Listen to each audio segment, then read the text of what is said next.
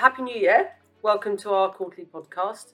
I'm Helen Watson, CEO of the UK Wealth Management business, and I'm joined today by our Chief Global Investment Strategist, Kevin Gardner, and our Co-Head of Portfolio Management, Hugo Capel-Cure. As usual, we sit down at the end of the quarter to discuss the last 3 months of macro market and portfolio activity, and also, given it was the end of the year, we'll put 2022 as a whole, hopefully, into some perspective. So, Kevin, we saw a better final quarter wrap up what was really a pretty dismal year for investment markets. Can you just run us through the major developments? No, that's right, Helen. We saw some bounces in stocks, bonds and currencies. For UK portfolios, though, the importance of those bounces was muted a little bit by the strength of the pound. That said, in UK markets, one of the markets that did particularly well was the local bond market, the government gilt market. Which we're going to talk about a bit later. Indeed, in the context of the portfolios. Yeah, this was only after. Exactly. It was only after an absolutely horrendous period when the market saw some historic losses associated with the now thankfully almost forgotten initiatives on the fiscal front from the ill-fated Truss government. And I do promise I'm not going to say anything else about the UK's political embarrassments in the rest of this podcast. Good. But overall, as you suggested, it was still a pretty grim year. The year as a whole saw significant drops in most assets and in most regions. And that's in nominal terms. If you think about what inflation was doing, you probably have to add the best part of another 10% to arrive at the real post-inflation damage. And inflation really was the economic theme of the year, and its consequences on interest rates and its potential consequences on growth. Those were the main talking points of 2022.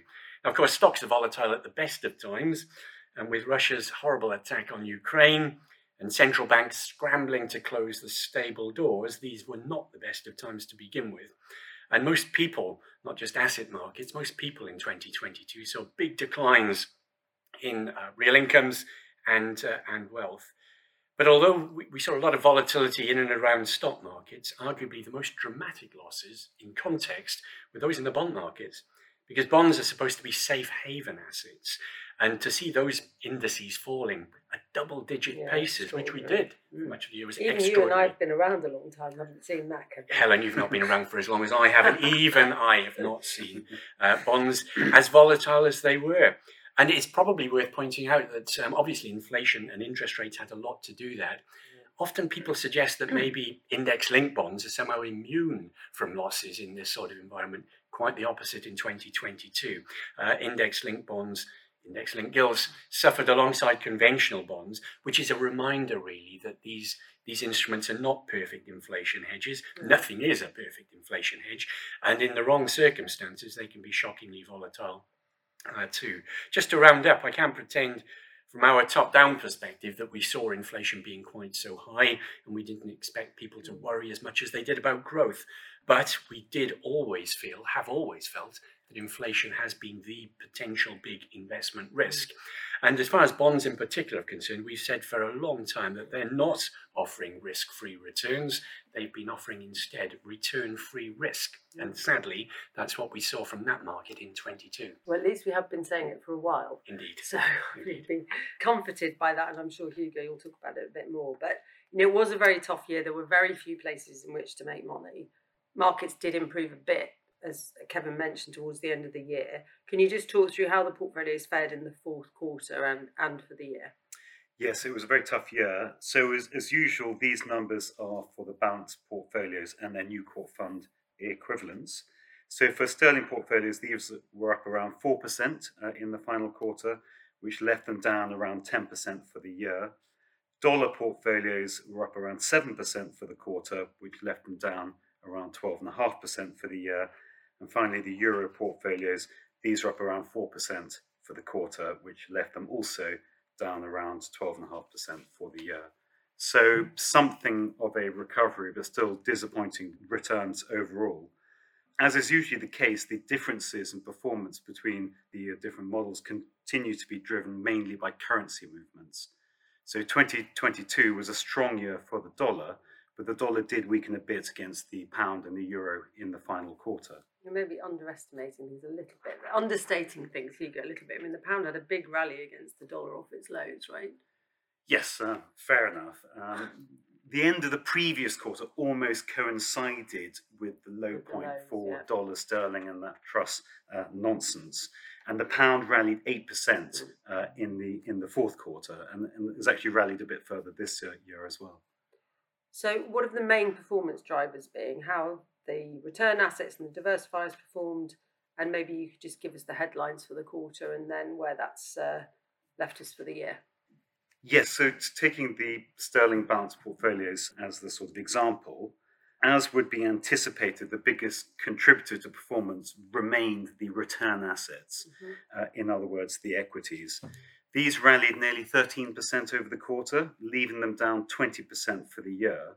And this helped claw back some of the relative underperformance against broader equity markets from 8%, which is where we were at the end of the third quarter, to less than 4% behind at the end of the year.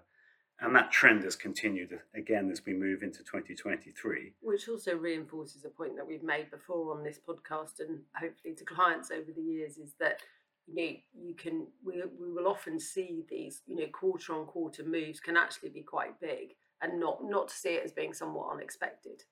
Absolutely right, and these things can swing back, and that's certainly what we're seeing at the moment. And then on the other side of the portfolios, the diversifiers gave up around 2% performance, but they still finished the year up 5.5%, which was a strong result in a very difficult year for bonds. So certainly having them in things other than bonds was very helpful.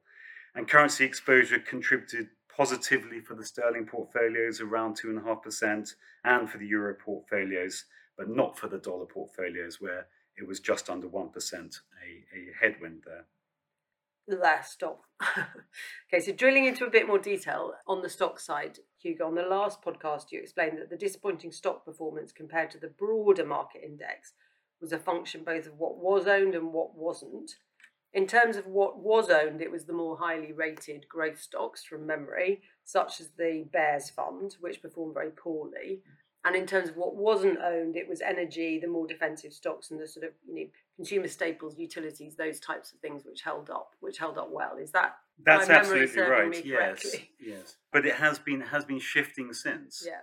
So I mean, really, since that point, the picture's changed, and there have been some stand-up performances, but they've had quite an industrial and old economy theme. Mm-hmm. So in the fourth quarter, Deere, the tractor maker, was up 28%. So farm incomes have benefited from high crop prices. The industrial gases company, Linde, was up 21%.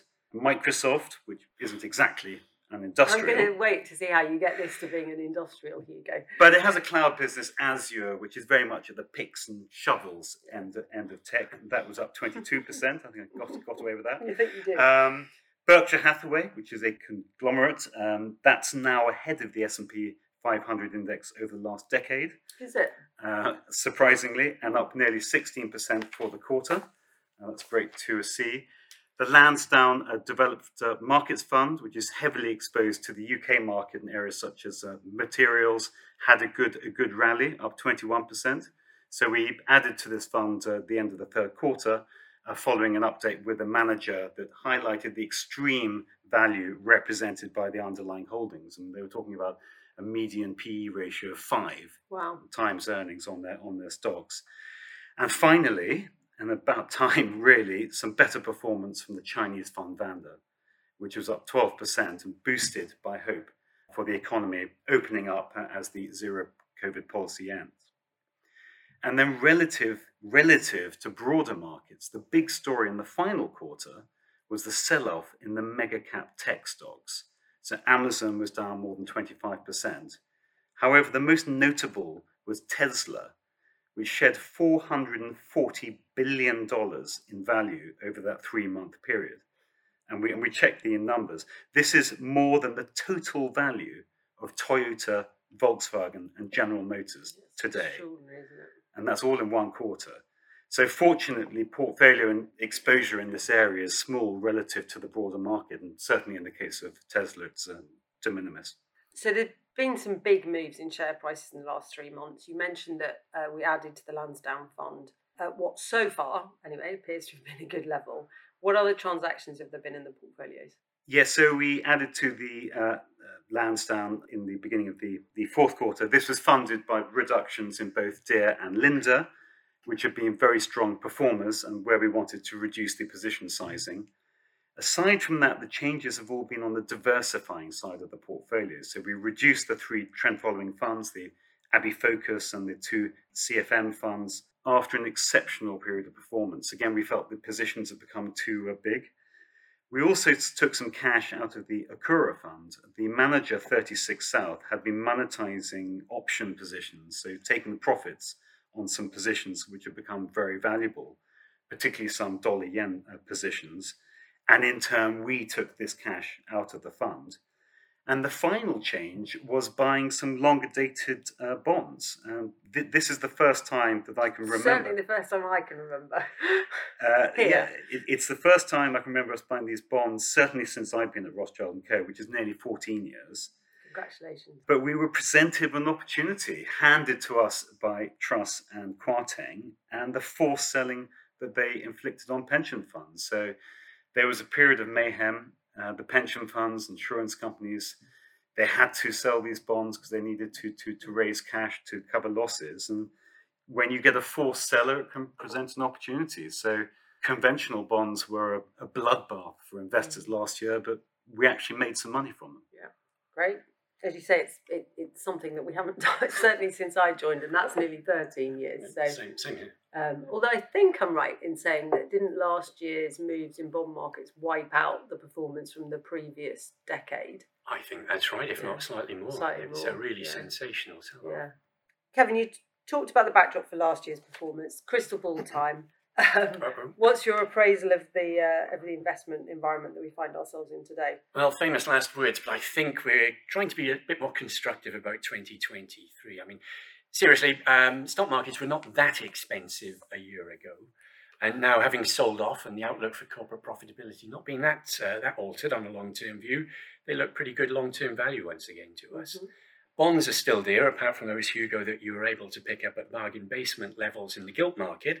But even though they're a bit dear, but they're a lot closer to their fair value than they have been, as you were saying, Helen, for a long, long time. So valuations look to be reasonably okay. And in terms of the big news, of course, inflation was the big story last year. Central banks did wake up, and they've now pushed policy rates up pretty sharply. And they've also started to unwind their quantitative easing, so they're selling some of the bonds that they've been owning. They haven't finished yet, but the money markets are now pricing in what we used to think of as normal levels of interest rates. And normal for us here in the UK might be between 4 and 5%.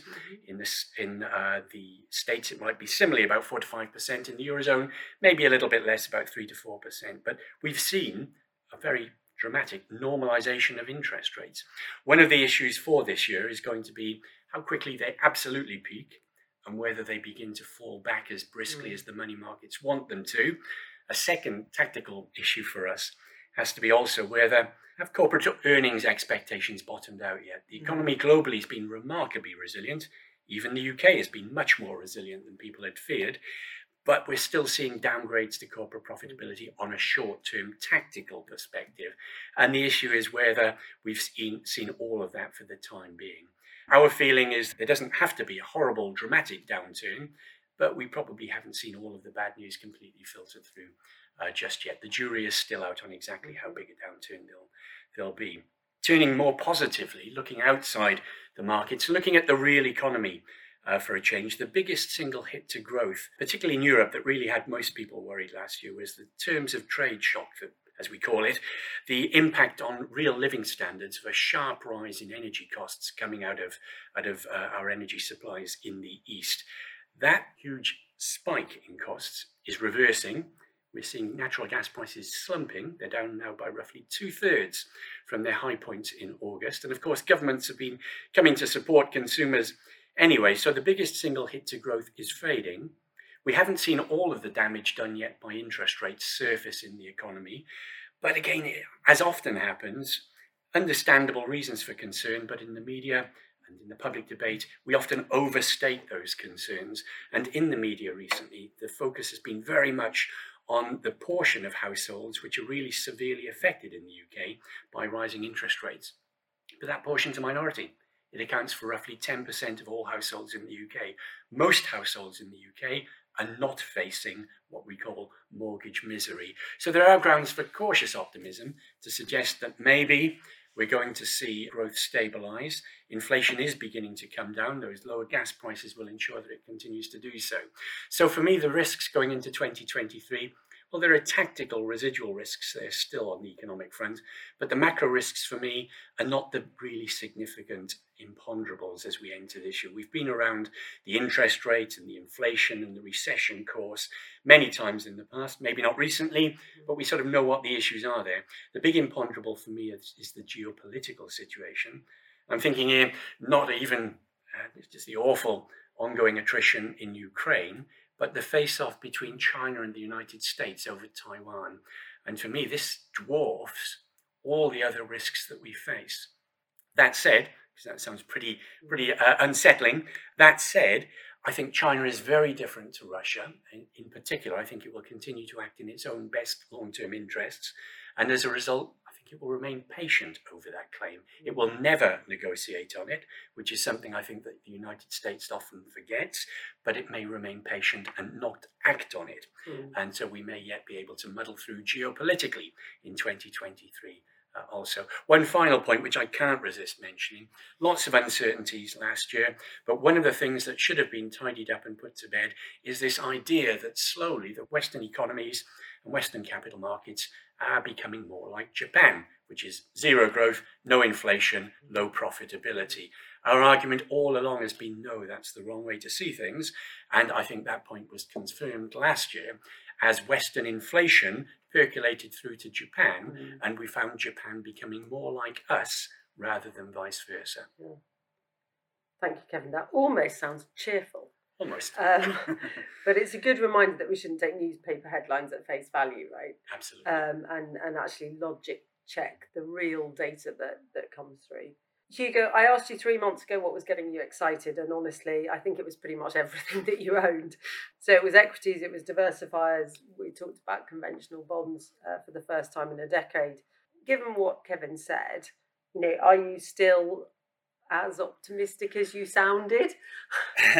I use the word hesitantly, but No, I am. I mean, I'm not downplaying the macro and political risks, but my optimism comes from changes to the investing environment itself. And I think that when it comes to stocks, the markets have been a sort of one-way bet for such a long period of time, really dating back to the recovery from the global financial crisis at the end of the noughties and the era of easy money that it ushered in. And that horse to back was growth equities, particularly in the US, where valuation became old-fashioned and passive investment into the NASDAQ was all that was really needed. What has changed is that easy money, particularly post the COVID response, eventually resulted in inflation, which in turn has prompted the central banks to turn off the monetary taps. And because of this, the process of sorting the sort of wheat from the chaff has started. So some stocks have been marked down enormously. And so for us, some businesses which we thought were too expensive are finally coming back onto the radar screen. So that's the first thing that's encouraging us. It sort of feels like a better opportunity set than at the beginning of last year.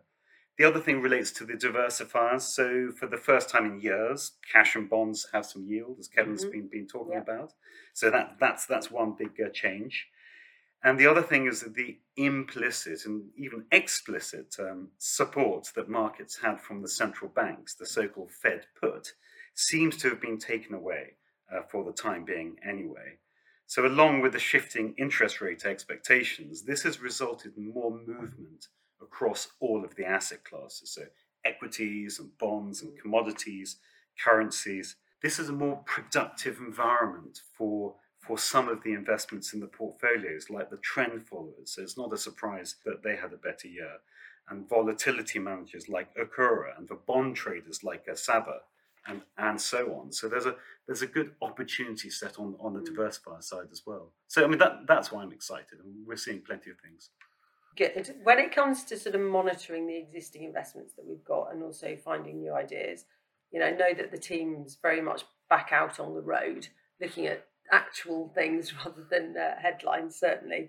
What impact is that having? Well, it's really been a reminder that away from the computer screens and out in the real world as such, a lot of these companies have used the turbulence of the last couple of years to strengthen their businesses.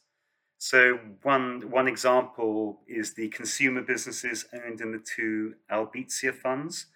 So two of my co-portfolio managers, Rupin and Michelle, were recently out in Indonesia with the Albizia team, visiting a number of portfolio companies and some prospective holdings as well.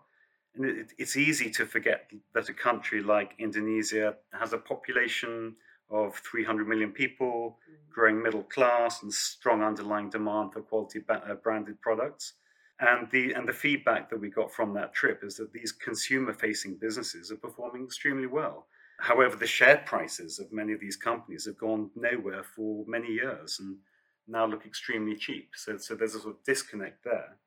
Another example is the testing business Eurofins. So I recently visited one of their new labs at Heathrow, and our head of research, Ramesh, went to another one in Wisconsin. Both of these are state-of-the-art facilities built to replace clusters of older labs, with high degrees of robotics and automation. And so some really heavy investment in these new labs lays the foundation for many years of growth to come. And the rest of the team have been busy too, so cloud developer forums, and cable tech conference, and so on. It's really good to be back on the road, and this definitely helps with new ideas. And the other thing that it reminds us is that how share prices can become detached from what's actually happening to businesses. So in the short term, shares can be moved by a lot of different things, such as the positioning of other investors and money flows. But over longer time horizons, the operating performance is really what's most important. So getting out into the field and speaking to people who are closer to these industries can really help with gaining a better perspective. Well, thank you both, and to all of you for listening to our podcast. I hope you enjoyed it. We always try and touch on the topics which we think you might be interested in or concerned about. Do please keep sending any questions you have to your client advisors. And if there's anything that comes up as a result of the podcast, please reach out to them. Our podcasts are available on Spotify and Apple Podcasts. So if you wish to receive them as soon as they are released or listen to some of our other podcasts, please subscribe on our channel on either of those platforms. Thank you again for listening, and I hope you have a very happy and healthy 2023. Please note, this audio content is produced by Rothschild & Co. for information purposes only. The podcast is not provided as a solicitation, recommendation, or invitation to buy or sell any security, fund, or any other banking or investment product. Nothing in this podcast constitutes advice of any sort, and no responsibility is accepted in relation to the content accuracy or any reliance on the information provided. The value of investments and the income from them can go down as well as up, and you may not recover the amount of your original investment. Past performance should not be taken as a guide to future performance. This content should only be used or reproduced with the express written permission of Rothschild & Co.